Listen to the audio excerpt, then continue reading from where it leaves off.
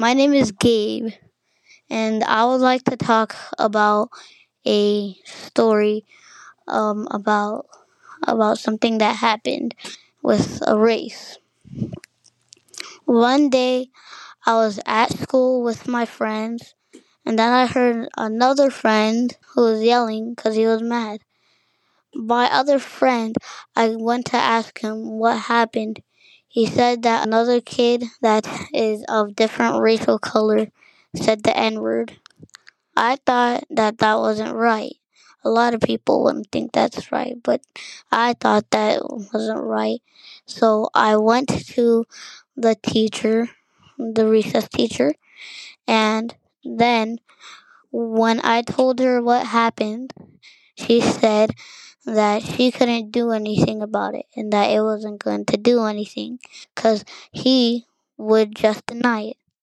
I was outraged that the teacher did not do anything. I said that it was a racial slur and that she should do something about it. But then she said it again. This made me feel like that teacher didn't care enough about it.